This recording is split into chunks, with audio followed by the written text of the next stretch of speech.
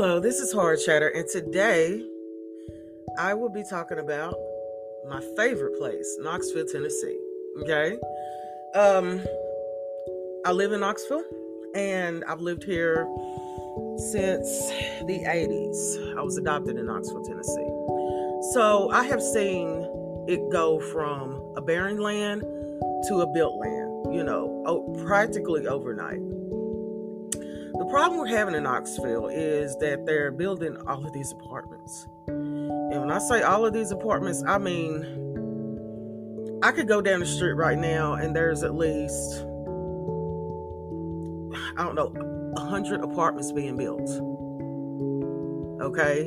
And what really freaks me out is those apartments look like jail cells. And it's not the only place that they're building these apartments, okay? But what they're having a problem with is finances, okay?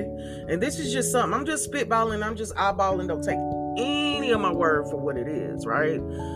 But Knoxville, you're building all these apartments, all these houses, all this land and everything.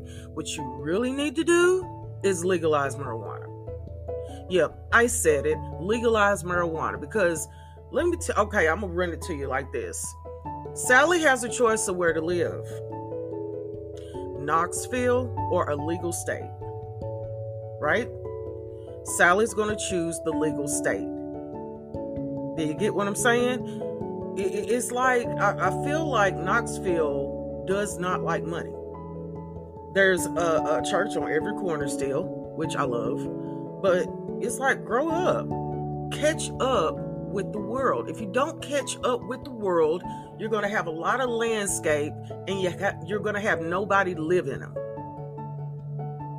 It happens. It happens a lot. Okay? I'm not going to point out no cities or states or whatever that this happened before, but it is possible that can happen. And with the legalization going up, if I were y'all, I would just legalize marijuana. The people will come, the apartments and the houses will be filled. I guarantee it.